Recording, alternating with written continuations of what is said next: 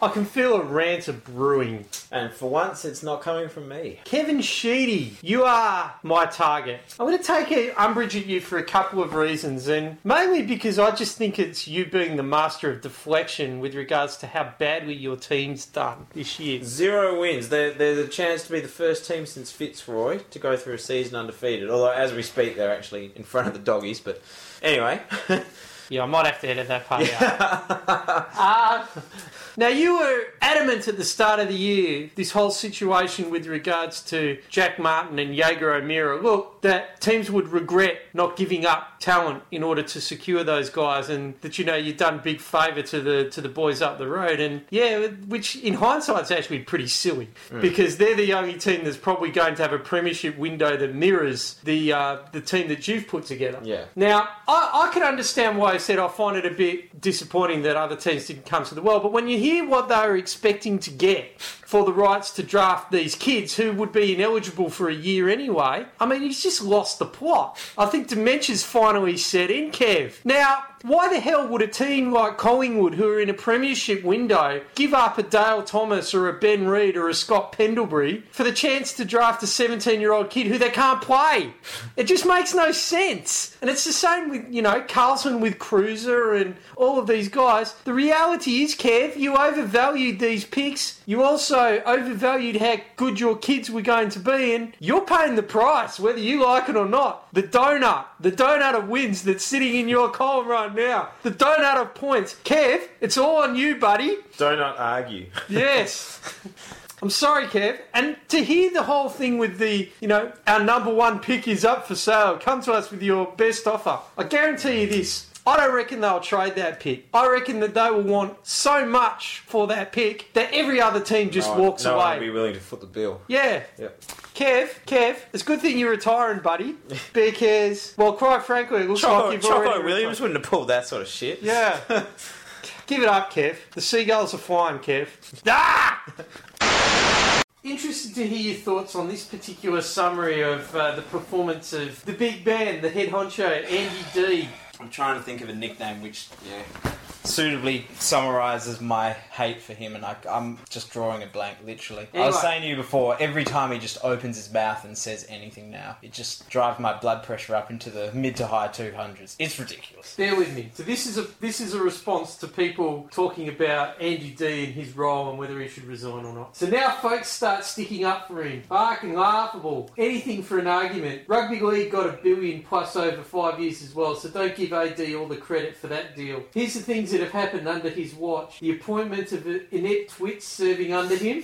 The rules and interpretation of them have been in tatters under his watch. The MRP panel is farcical. The tribunal know better for taking out every unique nuance that made Australian rules football what it used to be. The umpires should have been made full-time professionals and made accountable so that we do not have to put up with substandard rubbish week in, week out. The Melbourne tanking saga. The way the Mifsud Rendell debacle was handled. The illicit drugs policy and the laughable loopholes and cover-ups. The Kurt Tippett affair, which may or may not have been known by them before it was made public, the completely unfair fixturing which predetermines half of who rises and who does not, the constant avoidance of actually dealing with issues until they make their way into the public forum, this PED marathon for which the leaks and cover-ups chase each other around like a wet circus. The state of the game is only in great shape due to the clubs and players and the historical ingrained love that resides in his fan. Nah, he's great. I think he's being sarcastic there at the end, isn't he? Yeah, I'm thinking so.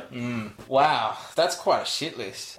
I might have to ring home and just let them know I'm going to be late for Christmas lunch, because it's probably going to take me that long to go through all of them. But, well, can I just say I agree wholeheartedly with everything he's said? Yeah.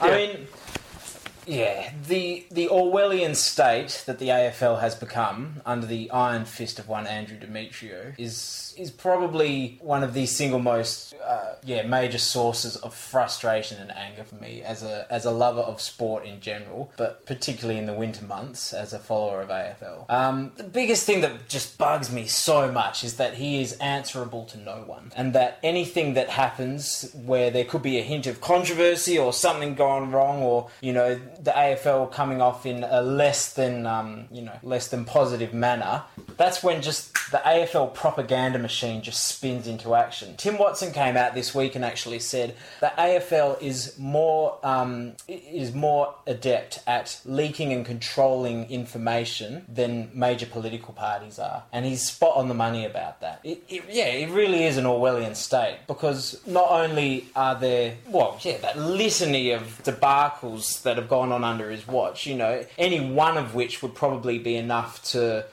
if not end the tenure of any other major sports CEO anywhere in the world, then make his position pretty bloody tenuous. But yeah, you've got all of that going on, but at the same time, you've then also got the journos who are supposed to report and critique these events. They're on the AFL payroll, because what happens if they report something the AFL doesn't like? Then suddenly they don't get access to players. They don't get fed, the exclusives on any breaking news and information and that. They're left out of the loop. So not only do they have all these shortcomings that have occurred on his watch, but there's also, I guess, no way of him being held accountable or being judged for what's happened, or even, any sort of free speech on the issues. Because essentially what happens, if someone does speak out, then either they're bringing the game into disrepute and they get slapped with a fine, or in the case of journos, they just become persona non grata and they decide, we'll just give Luke Darcy or, any other half-witted former player the interview and exclusive rights instead. Because God knows the general public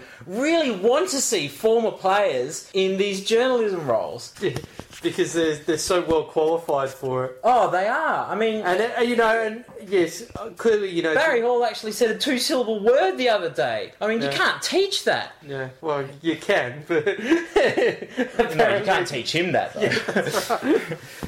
Well, I mean, for me, the other big one, and this is the biggest one for me, is just how many millions of dollars were flushed down the human toilet that is Israel Folau, and what was their return on investment for that? Well, Greater Western Sydney in general at this particular point in time. But him in particular, though, because he was supposed to be their marquee player. He was going to, bring lovers and followers of NRL in those northern states to this game of Australian rules football. He is possibly the worst player of all time in the history of the AFL. If anything, he actually convinced fans to stay away, because they saw what a laughing stock the competition was. If someone like him, who had no talent whatsoever, was actually getting a regular game in the side's best 22. But more importantly, it's like, where is the due process of people analysing that decision, looking at how much money was spent on that, assessing the ROI, and I guess holding Demetrio accountable for the results of it.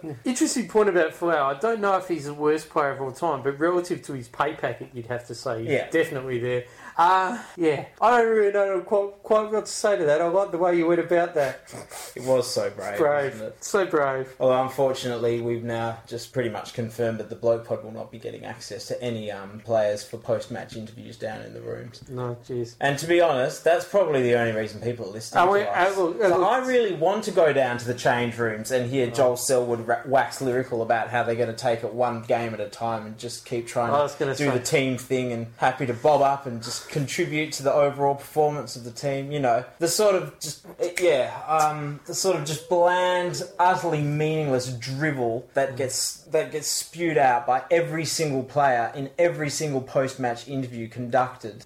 Has anyone ever made a statement of note in one of those interviews? I was about to say, if we've lost our access, we're certainly richer for having lost that access. Exactly. Now we might actually be able to report something of interest or of note. Yeah, so it's the whole damn system's broken. That's the problem. Yeah, well, that's right. And much like the Essendon saga, the guys who are driving the bus are the ones inevitably responsible for the car crash that's about to happen. We have discussed this as well. When this whole saga started to unfold, I actually thought, finally, for once, the AFL's hands will be tied. There will be a external authority coming in and dictating the terms and telling them how exactly things are going to have to be done. Instead, the AFL has basically controlled this whole process from start to finish. finish. They are the ones who are going to determine exactly what the penalties are, exactly who is to blame for it, clearly, because James Hird still has a job somehow, and the timing with which these things will be handed down in order to, coincidentally enough, remove Essendon from the final series without impacting on, I guess, the legitimacy of any of the home and away fixtures that precede it. It's all quite convenient, isn't it? Yeah. God forbid that, the second this thing broke, say in round 3 or whatever sort of other inconvenient time it was, they just up and said, you know what? You guys have taken performance-enhancing drugs. We are going to follow the precedent set by every single other sport on the planet. You guys are all banned for the rest of the season. And the reason we're doing this is because the only way that we are going to stamp out drugs in sport is by taking the most hard-line approach every single time. Yeah, That's what every other sport has done. Is now the time to segue into this, because I think that it's really, really important that we realise what's going on here and what's at stake. It's broader than the AFL. Let's not kid ourselves. But the reality is that they've got to swipe, and they have to swipe incredibly hard at Essendon here to set the precedent. As I've said before, jokingly, admittedly, essentially what stopped clubs from injecting players with AAD 9604 this year? Nothing. Absolutely nothing, because there's been no sanctions or no punishments put in front of Essendon for doing that. So doesn't that therefore make it fair game for anyone and everyone to do this as of right now? Except Ahmed Sarr. Yeah, except for poor Ahmed Sarr. Yeah. Who drank... Because one single St Kilda player who won't have any impact on the amount of money that Demetrio's raking in. Accidentally drunk a protein shake the morning of the game when he's allowed to do it any other time he wants. The thing that actually pisses... I'm pissed off by Demetrio's stance on this. The other thing that I'm really, really pissed off is the hubris that Essendon have tackled this entire thing with. Now, if they are guilty, I am hoping that everybody throws the book at them, then picks it up and throws it at them again, because they have been so fucking arrogant throughout this entire process. They better make sure they got their ducks in a row, because if not, everybody should be going them and going them hard, because they have disgraced the competition with what they have done, and they have disgraced it further by how they have responded to every single query that has come up in relation to what they have done. And the fact that golden boy Jimmy Hird still has a job, that's an even bigger disgrace. He should have been removed straight away. He said in February he would take full accountability and full responsibility for everything that happened. And yet everybody else, apart from him, seems to have been dismissed from the club. And he walks around answering questions about all of these things with the smug smile you will ever see. And it's unacceptable. See, I actually tie all of that you just said back to Demetrio, because he's the one who sets that standard. If he had made it clear that the AFL did not condone this in any way, shape or form, that Essendon were in deep shit and that there was going to be hell to pay, then Essendon would not have had that opportunity to demonstrate all this hubris. That hubris stems from the fact that they know that the AFL is sort of, playing ball with them. Yeah, look, they know that they're on side. So I think if Demetrio had come out right from the start of this and basically drawn a line in the sand and just said, we are investigating this matter, James Hird is suspended without notice because he, as the coach, needs to take overall responsibility for what happened. Yep. The players will be allowed to continue playing while this investigation is finalised, but then there will be sanctions and penalties imposed. And basically, making it absolutely, explicitly clear that what Essendon have done is cheating. It's taking performance-enhancing drugs. They are drug cheats. Instead, what's happened is that the waters have just all been muddied by, Joe Watson can go on Foxtel on Monday night and admit he took this substance, but then still come out and play the next week.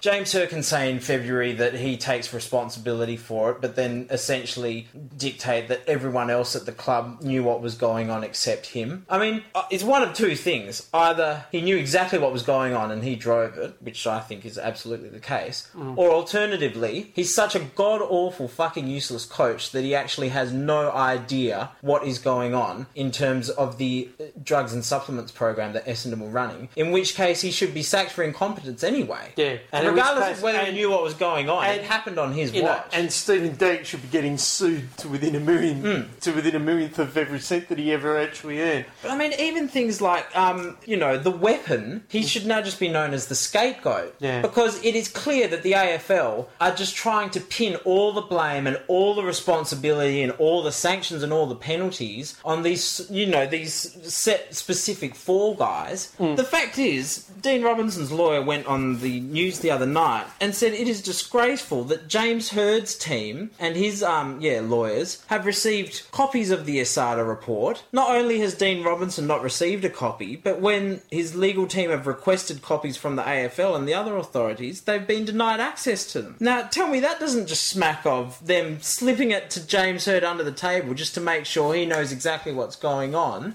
keeping him in the loop while keeping the specified scapegoat in the dark and making sure that he's going to take the blame for all this. And you're bringing these guys into the situation. And look, let's take the stance that Essendon would like you to believe is the situation, which is that in the worst case scenario, in the simplest case scenario for them, Dank and Robinson went rogue. Okay, let's assume that everyone else had no involvement in anything else, and this all happened because Dank and Robinson went rogue. Who was responsible for bringing them into the organisation in the first place? You have to ask that question because it's an incredibly... In terms of what's happened. You don't have to ask that question. Well, it's the coach. Yeah, that's right. It's that simple. So, there's no question. Shouldn't... In almost any other organisation that you would work in... His position would be untenable. Well, it would be untenable, or he would be getting his ass kicked out the door, which is more than likely what would happen. So... I know that Essendon are doing everything they can to discredit the scapegoat and Dank, but let's put this into context as well. Let's say that I think that both of those guys have said what they believe the truth to be. Now, let's say that the actual purest form of the truth is maybe 20% of what that they've said. Mm-hmm. Just on that 20%, if only 20% of what they said is true, Hurd is in deep, deep shit. Yeah, and then, furthermore to that, what really, really pisses me off is this idea that Hurd and Essendon in general are just heroic and brave, and they're the team of little Aussie battlers fighting against the odds, struggling to overcome the distractions and possible ramifications of the fact that they are drug cheats. It's one thing for the AFL to let this go unpunished, but it's another thing altogether for them to be somehow viewed in almost the victim. They're playing the victim role. How in any way, shape or form should we be admiring them, applauding their tenacity and their ability to continue to perform under duress and stuff like that? And how dare... when they've cheated. And how dare anybody have the gall to boo a notified drug cheat? Who's specifically admitted that he took a banned performance-enhancing substance, and he's then... Not only is he then allowed to come out and play the next week, but there is no comment, no official, remark or response made from the AFL whatsoever. It's almost like they just, closed their eyes, got their hands over their ears, and are just hoping the whole thing's going to go away. So I think, and as you say, I think that this is the type of situation that you need a strong leader, and you need the leader to get out there up front and act. It's moral integrity, though. That's all it comes down to. I think Demetrio has clearly shown that he cares more about ensuring that he can continue to rake in the dollars and rake in the gate attendances and all the other bloody metrics by which their KPIs are now assessed and by which their bonuses are paid. So they've decided on these measures themselves and then have rigged the system to ensure that they meet them. It's the fact, it's him just coming through over the top and basically saying, in terms of the AFL has the world-leading policies, strategies and initiatives. We have a drug code that is, the envy of other sports everywhere in the world. But when it's come time to put that into practice, he's just seen the potential, he's almost just thought, that's going to be way too difficult. That's going to lead to problems, we might not get 9 games a week. It's going to be very, very hard to sort of maintain a credible league during this time. Let's just not do anything about it. You cannot take that stance. And that brings me to, I guess, my final point, which is the AFL have already brought the game into disrepute more so than any other player or any other event in the history of this sport has by their failure to act on this issue for so long. Regardless of what happens from here, regardless of whether every single Essendon player and their dogs and their children and their children's children are never allowed to set foot onto a football field again, the fact that they have sat on their hands for this long and done absolutely nothing about it has already done irreparable damage to the integrity of the sport. I'm just going to add one point to that and then I'm going to wrap up. The first one is, and in regards to that, is why has it taken so long to get to where we are today, given everything that's happened up to that point? Because they want to do it just before the finals. Yeah, when it's believed that they knew about this time last year, essentially it's taken them a year to do that. Yeah. That's disgraceful. But my final point, I'm going to revert back to what we started this discussion with, because I think that this is the important takeout for Andy D, and he better never ever forget this, because his career depends on it. The state of the game is only in great shape due to the clubs and players and the historical ingrained love that resides in its fans. He's losing that, and he's losing that fast. But that's the problem. I don't think he is, because at the end of the day, people still want to follow Australian rules football. People still want to go to the MCG and cheer for their team, you know. They want to do these things. So I never think we're going to get to the stage where people will start, you know, switching off from watching the games and not showing up. I actually beg to differ. I think that he's actually at a very, very critical tipping point right here. And if he doesn't do the right thing, whatever that is deemed to be by the individuals, that the AFL brand will take a hit that it may never, ever recover from. And either way, the fans deserve better, the players deserve better, and lovers of the sport deserve better. A hell of a lot better than what he's been provided. We've got a bit of an updated criticism to launch at Amy. Yeah, we actually recorded something in the past about how horrendous Amy ads were, but it never actually saw the light of day, believe it or not. Oh, well, so either way, it must have gotten through to them somehow, because they decided, Stinson-esque, challenge accepted, we're going to come up with an even more horrendous commercial. The Amy driver training ads, what can we say, you know?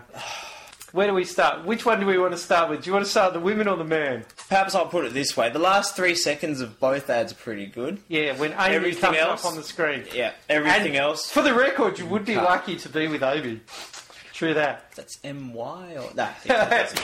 You get the point. Yeah. Last 3 seconds. But, yeah, the first 20-odd seconds before it, train wreck. I mean, the only one good thing about this new one is that it does actually make it clear that the younger guy in the second car is supposed to be the same person as the older version in the better car. Yeah. Because I only realised when I saw the second ad that was in fact the point the first ad was trying to make. What's the point the first ad was I didn't realise that... Oh my God, I love this song! Was the same girl as... Yeah, just the past version of the woman giving a freaky-looking glance out of the car. Yeah. So not only have you come up with a shithouse commercial, but one of the key messages that you're trying to communicate, in that it's the same person, wasn't made clear at all. Can I... There's something I want to throw into this mix as well. The thing that bugs me the most about both of these ads, they pull up to an intersection and there's absolutely no cars moving in either direction.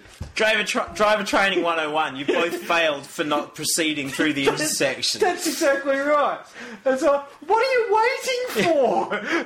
Yes. Yeah. Well, I tell you, as in the previous thing, it's like you're almost yearning for the days of Rhonda and Katut the sex slave to. I'll tell you what I'm yearning for is for a Mack truck to come storming through that intersection and just wipe both of them out. Yeah. Particularly out in this second ad where the guy sort of kangaroo hops it halfway into the intersection. Oh, yeah. Just think, oncoming truck, just wipe out the front half of his car. Yeah. Nice car, mate. Nice driving. Nice driving. Yeah. Nice driving. Bunny hopping is always good for the soul. Yeah. Perhaps let's just say this. The awkward and embarrassed expression on that guy's face when he stalls his car, that's pretty much the entire country's reaction to seeing that second ad. Yeah. Don't try to be funny, Amy. You fail. Yeah. Fail. And when your first ad is shithouse, don't try and expand it into an ongoing series. Yeah. I know it worked with Katut, but... Well, you think it worked with Katut. talk, but it did. Well, it did kind of, you know. Just the additional hints towards him taking Ronda up the arse throughout the progression of that, commercial series. That was something to look forward to. So, I wonder whether they've tried anal in this car. Plows into her from behind. Yep, definitely they have. So that was something you could actually, look forward to each new ad in the series. Yeah. I can tell you right now, I'm not looking forward to anything from the third ad in this series other than the aforementioned last 3 seconds. Yes. There you go, Amy. Just put that on loop, 10 times over. Yeah. Maybe I can finish off before the commercial ends. Yeah, I'm not going to say anything more on that. I've got a bone to pick with the Essendon Football Club. Just one? Just one, yeah. Well, yeah. Well, I have one, and it's going to be the last bone standing. James Hurd. But the thing that annoys me is advertising their TV show in inverted commas, The Hangar, saying that it's access all areas. Where's the access to the pep shed? I think Asada wanted to know that as well, just quietly. Yeah, what? Access all areas, my ass. False advertising, god damn it. All I can say about Essendon right now is that by the end of the season, I think James Hurd is going to be the only one employed there, because it looks like they're just going to sack everyone else until he's, last man standing. Yeah. We're going to find out how good Brendan Goddard is. Yeah. He might be the only guy playing for him. Yeah. No, look, I've commented extensively on this on Twitter and a few other mediums, or media, as the plural of the word should be. Yeah, sort of just lost my train of thought there completely, didn't I? Need some more peptides. But as far as I'm concerned, the only question should be whether they ban him for life or ban him for 2 years. And the fact that not even that's happening, well, some would say it all ties back to the fact that Andrew Demetrio's son was spotted wearing an Essendon scarf earlier in the season. So, and I want to know, if this isn't bringing the game into disrepute, what the hell do you have to do to bring the game into disrepute? Every week that goes past and there are no sackings and no repercussions, the game just slips further into disrepute. While the AFL look the other way and prepare their propaganda machine to sweep the whole fucking thing under the carpet once Asada release their findings. It's a disgrace. DRS under the microscope once again. Dan, I know you're certainly someone who has a very strong stance on the matter. Well, it's become clear that it barracks for England over the last few weeks. Yeah. I'm surprised, there isn't like one line under each letter of the DRS. Yeah. But, look, it's been a problem, hasn't it? Yeah. That's been the number one take-out from this series. Well, other than how shit Mitchell Stark is, has definitely been the review system in general, the entire process. And I think at the end of the day, you can talk about the specifics of it and the minutiae of how it works and, exactly what's going on there. But I just think the single biggest problem with this review system is that the overall objective should be to make the right decision. That's what it should be. We should be trying to ultimately achieve the correct decision. And utilise all the technology to ensure that happens. Yeah. If that means you have to wait 3 minutes for something instead of making a decision within a minute and a half, well, if you're fully committed to the cause, then you need to give the umpires all of the information to make the correct call. Well, I guess then it raised the question of whether that's feasible. But, just going back to the overall... Well, if the purpose is to make the correct decision, then surely it's all or nothing. You get everything or you get nothing. But, no, I think my point, though, is that the purpose is to make the correct decision, regardless of how much or how little technology you have available. Yeah. The objective should be, we want to get this decision right. That's not what the decision review system is doing at the moment. What this system is doing is saying, we want to prove that the decision of the on-field umpire was correct. So rather than saying, all right, objective 101, we want to get this right, it's currently saying, okay, we're going to take the decision made by the on-field umpire, and then we're just basically going to check and make sure there isn't enough evidence to prove that it was incorrect. Yeah. So it's not about on the, basis of everything that we've captured, what is the correct decision. It's, okay, this is what the first decision is. Is there enough to sort of disprove that? And I just think... That's such an arse-about way of thinking about the problem. And I think... At the end of the day, if you want the umpires to be getting the decisions right, then rather than using technology in order to prove them right as often as possible, then you should just be maintaining that authority that they have over the game and removing the players' right to just question it and undermine it. No, I'm fucking this up. Yeah, look, I mean, I think that's a really, really important point, is that just the whole way that the process gets called for it just screams petulance to me. I'm going to stand in the middle, as a batsman, I'm going to stand in the middle of the pitch and I'm going to basically cross my arms. Yeah, so where can I go? But I mean, just in terms of that overall aim of the system, if it's to get the decision right, rather than trying to, I guess, validate the on-field umpire, that's what it should be. Right now what's happening is that he's doing everything in its power to just back up that on-field umpire. And at the end of the day, if you want to enforce the decision of the on-field umpire, then there's a very simple way to do it. It's remove the review system altogether. That's the only way you can do it with 100% certainty, that's for sure, yeah. Yeah, because not only then will the umpire's decision be final, but that whole element of, I guess, questioning and undermining the umpire's authority and that basic tenet of all sports that the umpire is always right, that will be removed from the game altogether. And I think ultimately that should be where we're trying to go with this. I mean, the point of technology is to improve and enhance the game. Can anyone say that the DRS system in this series has improved and enhanced the game? No, it hasn't, because not only have there been controversies over whether or not the decisions have been correct, but ultimately the entire umpiring department, the ICC elite umpiring panel, has just come out of this looking like a bunch of inept fools. I mean, there's talk now about saying, we have to allow non-neutral umpires to stand in these tests, so basically insinuating that all these non-English and non-Australian umpires are just, absolutely useless. Now, that just strikes at the very heart of what sport is about to me, you know. Not only is there the principle that the umpire is always right, but there's also the values and I guess the moral code that enforces in players the ability and the good grace to accept the decision of the umpire, regardless of whether or not you agree with it, and go on with the game. I think right now,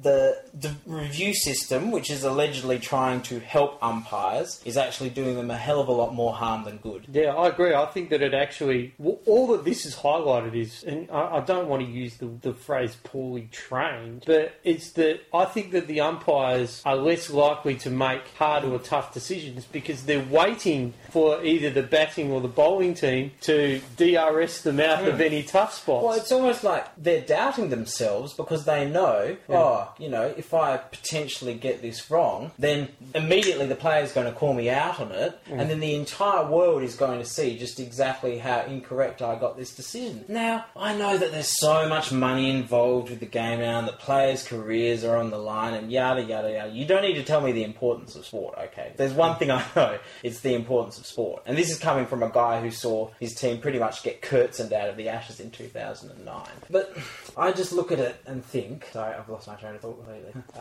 But I think, at the end of the day, be that as it may, were things really that bad when you just had to take the umpire's decision and lump it? When the odd inside edge onto the pads was given out LBW, when the swing and the miss which resulted in bat clipping pad was given out caught behind, when, all those sorts of questionable decisions, the slight errors that were made in the decision making, I think we were more willing to tolerate and accept those decisions before we had the technology, because we still adhere to that principle that not only is the umpire always right, but that ultimately these things will balance themselves out in the long run. I think that's the important thing is that it's very rare that it's all downhill sailing. And by putting neutral umpires in place, you should have mitigated any of that favourable stuff happening in the first place. I mean, I guess the example is always raised about how someone's career could be ended because they're given out incorrectly, or India could lose the World Cup due to a dodgy caught behind decision for a 10th wicket partnership and stuff like that. But that's sport. That's life. There are imperfections. It's not perfect. Deal with it and get on with it. And I think that's what sport encourages people to do in general. Not only in terms of the competitive side of things, but also in terms of the values and the ethics that it instills in its players. And I would argue that any player or any team or anyone anywhere in the world who argues that the only reason reason they lost or they didn't get what they wanted to was because of an umpiring decision, they need to go back and take a long, hard look at themselves. Because there is no way you can just single out one decision or one, slight missed inside edge or one nick that wasn't paid. You can't possibly point to that and say that was the single event that defined the course of the match, the course of this player's career, whether or not they get a $1 million contract for the IPL. I think that's true of every sport, though. But yes, I think that's the critical thing is that no game is ever 100% impacted solely because of one decision. So let's just accept the umpire's decision as final, rather than question it. Yes, India are laughing, but in the end of the day, I think they're probably proven right here. Yeah, but not for the reasons that they took that stance. No. Yeah, I mean, they were more embarrassed about Sachin Tendulkar making a fool of himself with the reviews. They didn't care so much about the decisions. It was just more, these demigod players can't be seen, stuffing things up with reviews. Yes, that's a whole other issue, though.